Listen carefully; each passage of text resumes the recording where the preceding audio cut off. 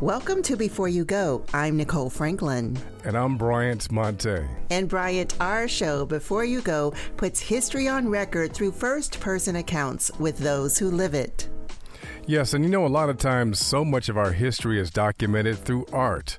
Now, I had the chance to talk with Mr. Richard Press Sr. at the Art Institute of Virginia Beach, where he has some of his work on display. Mr. Press Sr., who is a renowned artist based in the Hampton Roads area of Virginia. Thank you so much for joining us today, Mr. Press. Yes, thank you. Thank you. It's really a pleasure to be here. We were talking about the importance of art and how relevant it is to document our history. And you have some pieces that were documented in a recent documentary, USA Today. I guess they did a documentary back in 2019. I did about 3 pieces to show USA Today. Nice. They came into the area during the July of 2019. And the reason that year is particularly interesting is because it marked the 400th year since the African Americans first arrived at Fort Monroe. 1619. So they came down in a team, actually. And it was about 22 editors.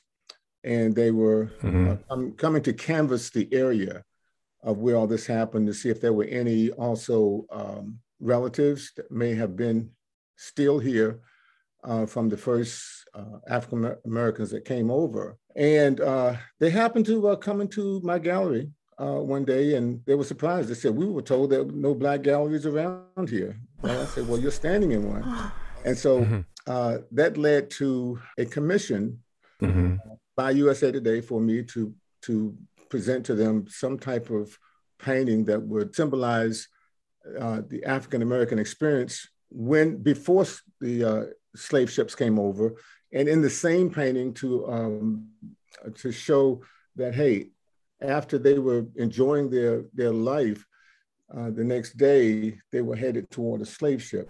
So I did a piece and I entitled it Here Today and Gone Tomorrow, because basically that's what it was. And the picture depicts African Americans in a jubilant time, beating the drums, dancing.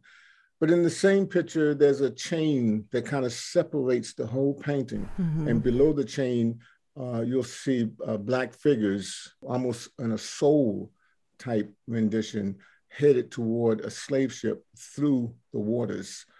And so when they looked at that, they said, well, we think that this depicts exactly what we want. And so they used that piece in their documentary. It is in their documentary right now. That piece also came out in the USA Today newspaper. I believe it was August 19th of 2019.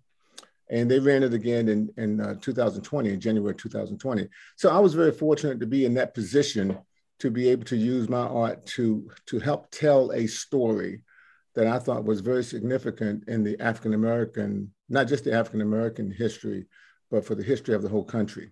So if I wanted to learn more about Here Today, Gone Tomorrow, your beautiful piece, I love asking artists how long it actually took to paint it, because that's work. When people say, oh, it's so expensive, do you realize the time that goes into it from conception to, execution?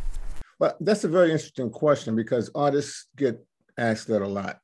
And sometimes that question is difficult to answer because artists, serious working artists, a lot of times work on 2, 3, 4 paintings at a time. But there are some artists that actually sit down and document the time. They say, well, I'm starting on this at 5 o'clock. I'm going to work on it for an hour, and they'll document it. So when somebody asks, how long did it take you to do it? If they say it took a month, they could be saying that it took 5 hours if they're working on it 1 hour a week. So it's kind of difficult, but I would say from the time that they asked me to do it until the time that I presented it, it took approximately a month to finish that, along with 2 other paintings. Wow. Yeah. So you're quite a prolific painter. You're doing all of these at once. I take it very serious. It's painting is, well, not just painting, but you'll find that most of your arts are very, very therapeutic. Yes. And it's something that is really, really needed the demand for art, even though it took a decline. And most people would say that art is, the value of it is going down because people don't want it as much. Actually, in this time, I've found that there's a demand for art. People need something now to relieve the stress, the tension. People need space. When you come home from work and you put your head on the desk and you look up, you need something to look at. You need something that's going to brighten your day. Agreed. We hope that art will do that. Well, we hope that some types of art will do that. But if you look up and you see sharecroppers or cotton fields, that might not be something to brighten your day, but it's educational. And right. It's something that reminds you of some of the things that we need to do to get past that thought pattern. Yeah. Motivational. If we go back to the time when you first learned about art, how far back do you take this? I first learned about it when I was in probably in seventh, eighth grade. My oldest brother, Pearlie, was a profound artist. He taught himself how to paint. He taught himself how to play the guitar. And he was a very, very talented individual. We were getting ready to go out to play, and my brother Pearlie was setting up an easel. And I stopped and I said, "What are you doing?" He said, "I'm going to paint this horse." I couldn't see it. I said, "Where's the horse?" So he showed me this little tiny picture. It was a horse. I said, "Well, you're going to paint that on that big piece of paper?" He said, "Yes." And I looked at his palette, which I didn't know the terminology of palette at the time. But I said, "The horse is brown." He said, "Yes." I said, "Well, you don't have brown down here." He said, "I'm going to make brown." So I decided to, instead of going out to play, I decided to stand there and find out how he was going to make brown. And sure enough, he did. I kind of watched the whole process. And I think that was my first motivation to paint. Is Pearlie named after someone? That's such an interesting name. Yes, he's named after my father. So my brother is Pearlie Press III. My father is Pearlie Press Jr. His father is Pearlie Press Sr. So there's three Pearlies. I'm from the Eastern Shore, Cape Charles and Cheriton. That name is it's kind of, it's not too odd to have that name over on the Eastern Shore. Okay, so you saw the play, the Pearlie Victorious? Yeah, Pearlie Victorious, it comes to mind. Go ahead and sing the song, Nicole. Pearlie. You got it. You got it, Brian. You sing it. When you say Eastern Shore, that's North Carolina. Where exactly is Eastern Shore? Most people, when you talk about the Eastern Shore, most people will automatically refer to Maryland and Delaware. Okay. But actually, they're missing the whole boat, okay? As soon as you cross the Chesapeake Bay Bridge Tunnel, when you get on the other side, that is the Eastern Shore. And the reason why most people don't relate to that is because you don't see anything. All you see is highway. Going straight up from the bridge tunnel, almost until you get to Salisbury, Maryland, you don't see anything. But actually, there's a lot of rich history on the Eastern Shore. All you have to do is make a right or a left-hand turn, and it's going to take you to the historic places on the Eastern Shore. Number one is the peninsula, which is a piece of land that's surrounded by three sections of water. So you can basically say we grew up around the water. Nice. So that part of the Eastern Shore is the part that I'm from. When I grew up, we made our money by working in the fields. We worked in tomato fields, potato fields, bean fields. And at the time, we thought it was great because during the summer, that was the way we got money to buy our clothes. Wow. Or to go into town on Saturdays to be able to buy this or to be able to buy that. Right. And when the summer was over, our mother gave us a catalog and said, here's an Alden's catalog or a Sears catalog. And here's how much money you have saved from the summer. You can go through and order your own clothes. So she taught us a business aspect of working as well. Now my brother Pearlie would use some of his money to buy art supplies. I wasn't that thoughtful. I figured if he would buy them, I would use them. Right. and save me some money. And that's what I did. That's a business. That's a business move. Yeah. So, who was the better artist? Would you all say? My brother Pearlie, and people find this hard to believe when I tell them that he was just as good or better than Michelangelo. Wow. And when I say that, people say, "Oh, yeah, of course he was," but he was. The aesthetics that he had in his paintings, the way he mixed colors with a limited palette, it was just amazing. He did religious paintings, and the fact is that all of his paintings are gone. There's nothing around to show the work that he did. I have one picture, a photographed picture of a painting that he did, which is very obscure. Mm-hmm. And I told myself that was not going to happen to me. And, it's going to be hard for people to erase 300 or 400 paintings that I've done. So he continued, even though he has passed, he continues to be my model, my role model in painting. Beautiful. And in art in general. I'm curious, how did the horse painting turn out? It was fantastic. He used colors in it that greens and purples. And I asked him, what do you see green? And he said, well, you have to look closely. He said, look at your hand.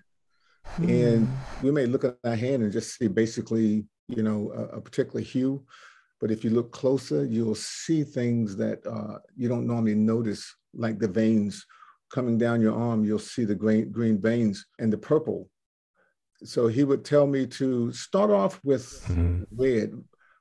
Well, start off with the bones. Learn how the bones are structured in your body, and put a circle wherever there is a joint. Oh. And after you put the circle where there's a joint, then connect those circles with two lines. And basically what you're doing then, you're constructing the skeleton of the body. So he would say, well, what comes after that? Well, you have blood. So paint the body red, because the blood is there, it's underlined. So how do you get the brown? And then he taught me how to mix green and red to get brown. And then you start adding lights and darks, and you start getting these realistic things that really can scare a person. It can scare a person because things start to come to life for you. And when you look at the painting that you finished, or the body that you just painted, you know that you have started that body from the roots, even though you might not be able to see everything that was there. You know that as an artist that you have put it in there, and it's helped you conform the body. You're an educator. You've taught in the high schools and college level. Matter of fact, you taught at Booker T. Washington in Norfolk. Yes, I did.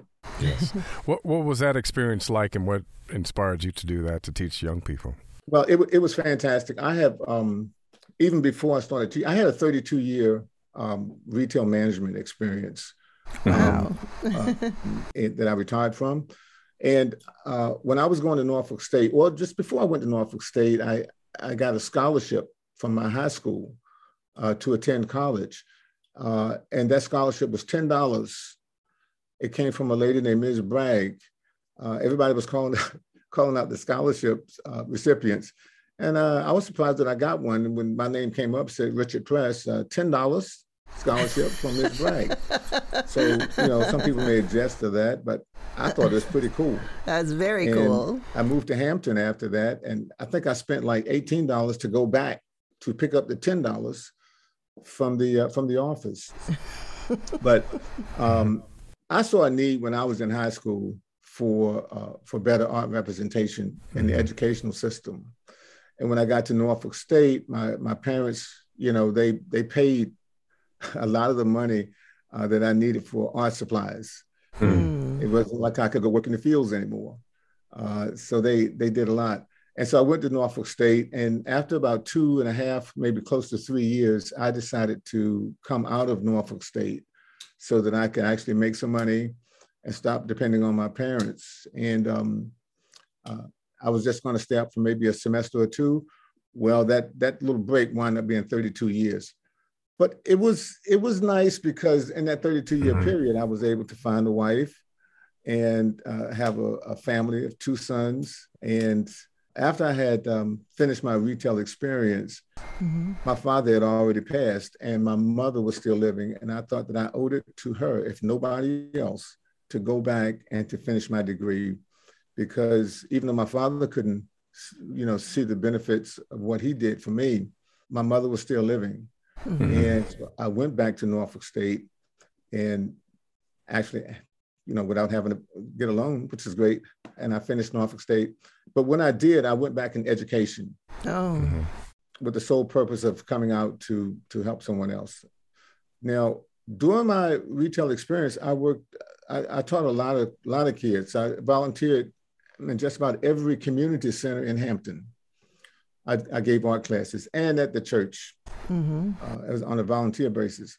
So when I graduated, I was asked if I would like to go teach at this school called Kinkatan. Kinkatan was a gifted school for gifted students. And I was going to do that. And the lady from Booker T. Washington asked me, said, why don't you come teach at Booker T? I said, well, they already have it planned for me to go to Kinkatan. And she said, Mr. Press, they can do anything they want to. You can change. I said, okay. And so I found out, I said, which school needs a male model the most? Which school has the most problems? And they said, Booker T. Washington High School in Norfolk. Okay. I said, well, that's the one that I want to be at.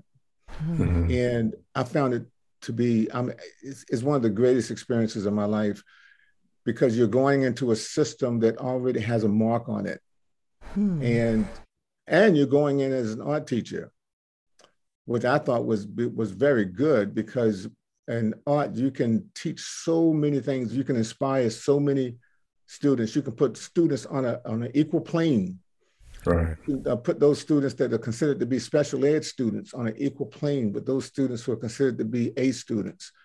And it didn't make any difference. Once you in art class, it was your time to express yourself. It was your time to get rid of some of the stress and to be able to tell your story, learning the elements and the principles of art, and at the same time being able to use those elements and principles to express how you're feeling about a situation. One of the assignments that I gave my students was I taught them how to draw a basic tree. And once they learned to draw the tree, I asked them to, now on one side of the tree, I want the branches to come out, and I want you to put all the relatives of on your mother's side. Beautiful. On the other side, I want you to put all the relatives on your father's side. So they said, well, they don't know who they are. I said, well, get on the phone. Well, we're not supposed to take our cell phones out in class. Well, that's true, but this is going to be an exception. You take your cell phones out and you call your parents, you call your aunts, your grandmothers, and they said, well, they're at work. I said, well, interrupt them. And when you came into the classroom, you thought you were at a Verizon call center. And the principal happened to come into class at that time. And he asked me, why were all the students' phones out? And I said, because this is part of their project. Yeah. They're learning who their family is. And even though, it was an exception, but I was a rogue. I was a rogue. I would do things that the kids going to use phones anyway. You might as well try to find a way to use it that's helpful. I love it also because there is an urgency to knowing the family tree. That's true. That's what you proved in that lesson. That's true. And I walked around the room to see if anybody was abusing the phone. All I heard was, Mom, I didn't know he was my uncle. I was hearing things like that. And they were talking to their grandmas. And when the project was over, they presented their trees. And I would say about 85 to 90% of the pictures that they showed was very, very heavy on the mother's side and very, very light on the father's side. Some of them didn't even have a father's side because they didn't know who their father was. But the tree told the story. And not just for them, but it told the story for me. It gave me another starting point in my lessons. So those type of things were very heartfelt, very emotional, for not just the students, but for myself. And I really felt like I was there for a purpose. And I feel like going back. How important is it to teach kids the essence or the disciplines of art? It's very important. not just for a grade, but just in everyday life. When you're talking about two aspects of art, you're talking about the elements. The elements is one aspect of art. And when we talk about elements, we're talking about just basic things. For example, line, color, space, shape, things of that nature, texture, how things feel. Those are the elements. But, just learning what the elements are really doesn't do much for you. It just gives you a good memory that this is what the element is. Maybe write it down and get a grade. But knowing how to apply the elements into a painting composition is where the rubber meets the road. For example, if you go to the store and you buy all the ingredients to make a cake, well, that's great, but that doesn't make you a cook. The only thing you've done is you just brought the elements. You come home and you set them on the counter, the cake is still not made. So when the rubber meets the road is when you start putting those elements into the bowl and actually making the cake. The same thing with art. You can go out and you can buy your brushes, you can buy your paints and all that. That does not do anything for you. You can learn that, hey, when the light comes on, everything in the room takes value because the colors start coming to them, but that doesn't do anything for a composition. So what we call the elements that's that part.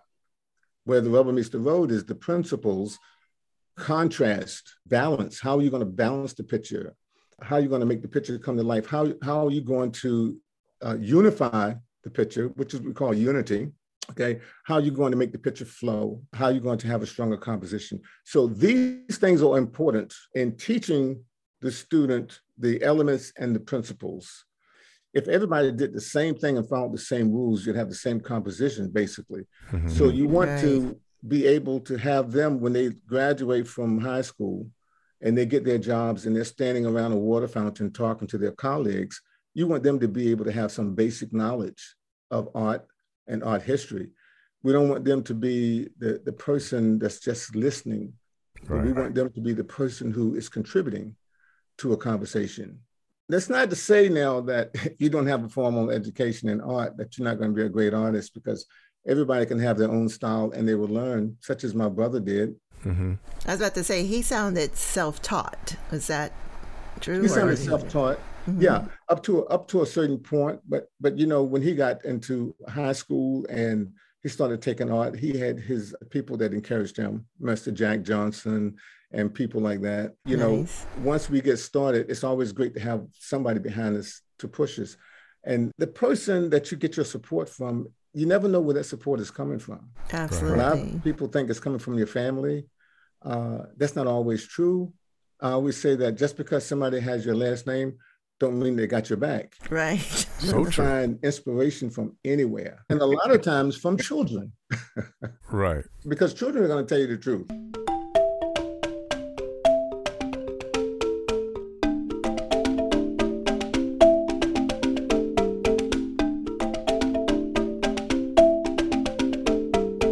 And we're back with more from Mr. Richard Press Sr., who's from the Hampton Roads area. I mean, you're teaching these students in high school. What do you remember them telling you after that experience they had in your class that really stuck with you?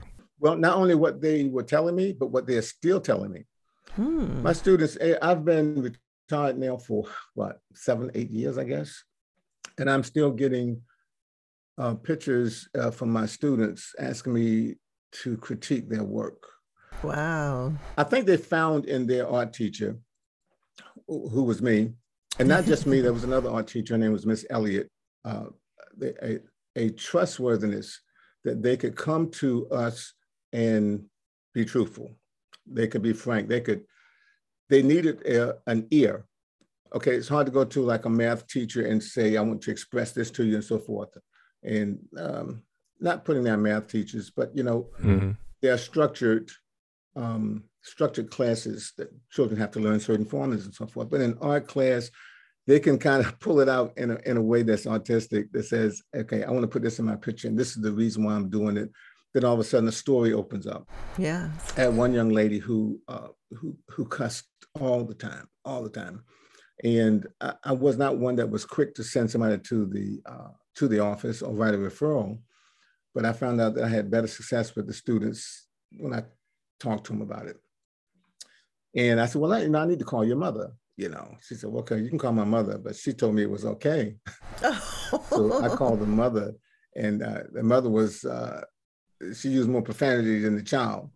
And she said, yes, she said that she tells her children that they can use profanity because it's the real world, Goodness. So her mother came to a PTA meeting, and I just kind of expressed how I felt about it. Mm-hmm. It's the same thing about art. Yes, you can do this, okay? But the decision to do it and when to do it has got to be paramount. And you have to look at the setting that you're in, how it's going to affect your life, and so forth. So there were a lot of situations like that. I had one group of students that came to me and asked me, they were gay pride students, mm-hmm. and they said they couldn't find a teacher that would let them meet in their classroom. So my first expression was, is your organization recognized by the school? Mm-hmm. And yes, it was. So I checked with the principal. Principal says, yes, they're recognized. They just have to have somebody that will let them meet. I said, well, fine. The days that I stay back after school, they can meet in my room. Self-expression. It's those things that formulate trust, not from just that group of students, but when the other students hear about it, they tend to formulate a trust in their teacher. Yes. Did the girl stop cussing so much? Yes, she did. Good. Well, around you, she did. Around you. and the mom. I mean, I could hear her down the hall, but when she got in the class, it was a little bit different. Yeah, I mean, my mouth is like a sailor sometimes, so I can relate, but look, there are appropriate spaces for that. But Mom, wow, she was surprising, but it does come from the home. A lot. Yeah. Because I was thinking about when you were talking about having the ingredients, my mind just went to, and I hadn't thought about it in a while, one summer I spent with my grandmother, who's been deceased now for a couple of decades, but we spent the whole summer baking cakes. She showed me how to bake cakes. We baked 9 cakes.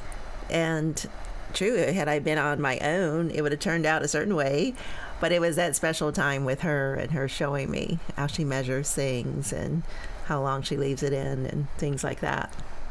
And I think the root of, the root of this show is about family.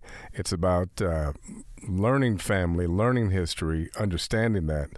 And I think it's pretty cool how you brought in art to bring about those things for young people, that they can explore whatever they're going through, whatever they've been subject to growing up. Have you seen where this has been therapeutic and has actually helped them work through some things, whether it's trauma or difficulties or different challenges that they've faced? How has art impacted them in a way that nothing else could? Let's say, for example, you're having a conversation with your parents and they're just jumping on you left and right, mm-hmm. and all you could do is stand there and take it. Mm. Well, there's a room that you can go to that you don't have to take it. It's a room maybe upstairs, and you get into that room and you feel like somebody has just let the air out of a balloon, and you feel, okay, finally I'm here by myself and I don't have to take this. Well, art is something like that. Yeah. And that as much as things are going on around you, and even if you're not a person who is verbally challenged, you can go to your place and you can sit down with your art and you can say, this is my solace. This is my place. Mm-hmm. And I'm going to do something that pleases me. Okay. If anybody's going to criticize me, it's going to be myself. And that's just going to make me a better person. I think that sometimes we look at our youth, we don't give them the credit for their intelligence. Right. And you can see it a lot. You'll see some youth that are extraordinarily talented. They can get out there and they can play the violin and they can play the oboe and they can dance and we call them super talented. But when we start looking at, how did they get to this level? We realized that there was somebody around them that believed in them and that influenced them and that kept motivating them. Mm-hmm. Most of the very young children that I ask, and I ask them all the time. I say, "Are you an artist?" And they will up to 98, 99% of them will say, "Yes, I'm an artist." Oh. Okay. Even if they just put a line on a piece of paper, they're an artist. And Wow. so that is our beginning point. Yes. That is our beginning point. The positive attitude that they are an artist. Now it becomes incumbent upon us to continue to nurture that opinion that they have of themselves. And once we do that, we're going to see them grow. We're going to see them grow from a scratch stage to a scribble stage to a sketching stage. And then they're going to start drawing their mothers and their fathers. And we're going to continue to motivate them. And we're going to say, yes, that's great. That's great. Are you going to give her a nose? You know, that's your little critique. Are you going to give her a nose? Are you, oh, wow, does she have any eyebrows? Oh, that's great. So you keep motivating them. But what I found out that there's a lot of kids that have the talent and all of a sudden they have panned it off. And why is that? You know, why is that? Because maybe they weren't motivated enough.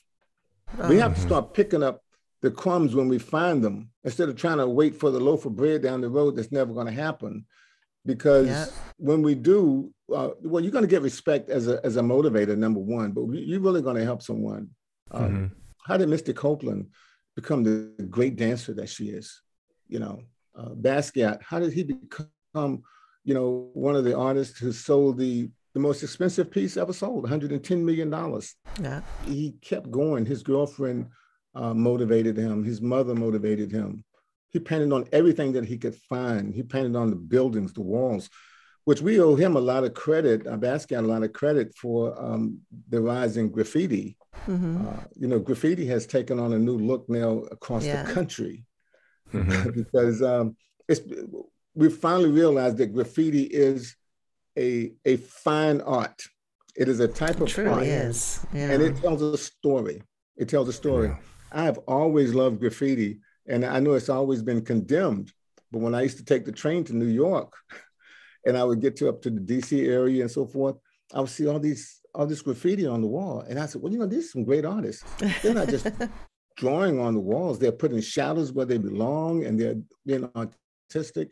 And then I found out that Basquiat was doing the same thing. And nobody knew who he was. He was signing his name Samo. Right. Until somebody finally found out who Samo was. And as long as you have somebody backing you, motivating you, and as a teacher, that's what we're supposed to do. I wanted to ask also, did art ever rescue you from a bad situation? You mentioned, yeah. In high school, it did. Myself and another friend named Marvin, my cousin, he was a really, really good artist. I used to model after him. Kids in the school would get us to draw things for them. Yeah. And so and we would charge them, you know, $1, $2 just to sketch something. So one time a kid brought something to school, and it was a picture from Playboy magazine. Oh. And said, "Can you draw this for me?" I said, "Well, you know, yeah." I mean, you got to realize back in that day, everything was kind of grotesque. You know, it was nothing compared to today. Yeah. So I drew the picture in pencil, and I made the mistake of leaving it under my desk in a book. And I was in choir rehearsal, and someone came in and said, Richard, the principal wants to see you in the office. Said, okay, so I went to the office, and I got to the office, and Mr. Brickhoff said, "You know, Press," he said, "as long as I've been principal at this school, I have never had to call a Press family member into my office." And I said, "Wow, that's great." And he says, "Did you draw this?" Oh. And without hesitation, I said, "Yes." He said, "You know, you could get expelled for this." I said, "Why?" And I told him, I said, "Mr. Brickhoff, well, you know, in a situation like this, you have to be forthcoming." I said, "Mr. Brickhoff, you know that I'm an artist. You know that I'm getting ready to go to college. And would you like for me to be in college, to be behind the rest of the students? Because my high school principal did not believe that people in art should draw anatomy." And I guess that argument was good enough for him because clever. He let me go. And that was the first time I think art or being into art actually kind of rescued me. But I do remember being I was very nervous, but I was very forthcoming and deliberate. And as I think back on it, you know, I don't regret any of it because it was true. Now we're celebrating Juneteenth, and your artwork is on display at the different places in the Virginia Beach area. You know, the significance of Juneteenth, thinking about the history, and now we're incorporating art to document some of that history. How important is that? I think it's very, very important. Art, of course, to me is, one of the best recordings of history, especially as far as Juneteenth is concerned. When you think about Juneteenth, a lot of people don't really know what happened or why we celebrate or commemorate Juneteenth. And when you think about it from 1619 up until 1863, the African American was enslaved. Yes. We did not have an opportunity to show our intelligence. We did not have an opportunity to show how talented we were. And then in 1863, we get this big boost, the Emancipation Proclamation. It's 1863. Lincoln declared that all states, were to discontinue slavery. Well, all the states did except for Texas. For some reason, Texas either didn't get the message, or they deliberately held on to slavery until the federal troops were ordered to go down to Texas and to take a hold of that situation. But that didn't happen until 1865. And you'll find that there are a lot of artists who do renditions to try to keep us reminded who we are and where we are. We're still not where we should be.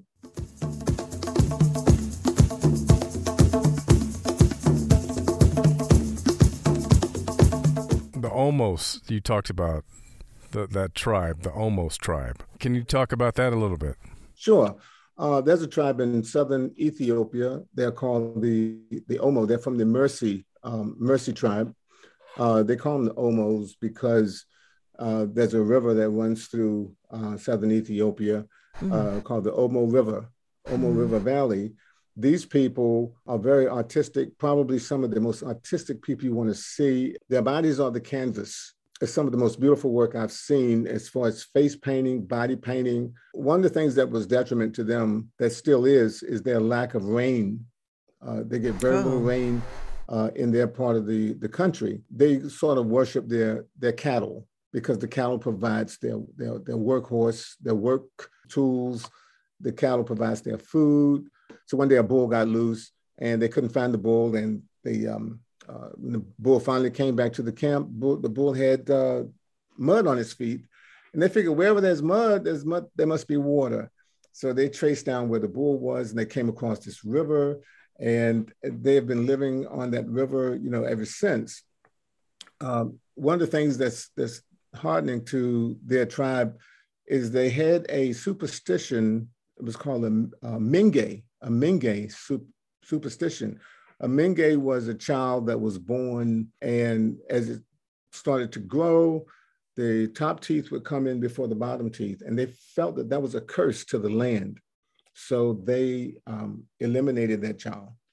But as fate would have it, one of the elders had a son that would be considered a Menge. And of course, this elder did not want this child to be killed. So he sent him away.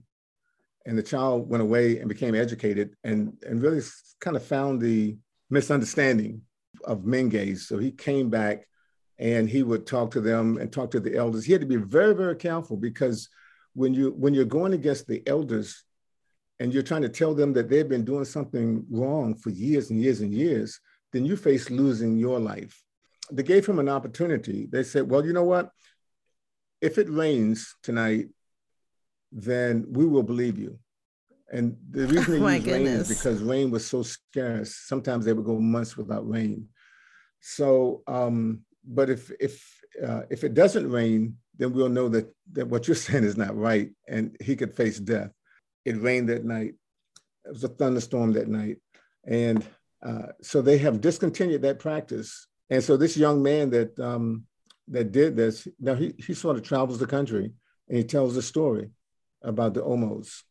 So I decided to do a series of paintings based on the Omo tribe and the way they do their body.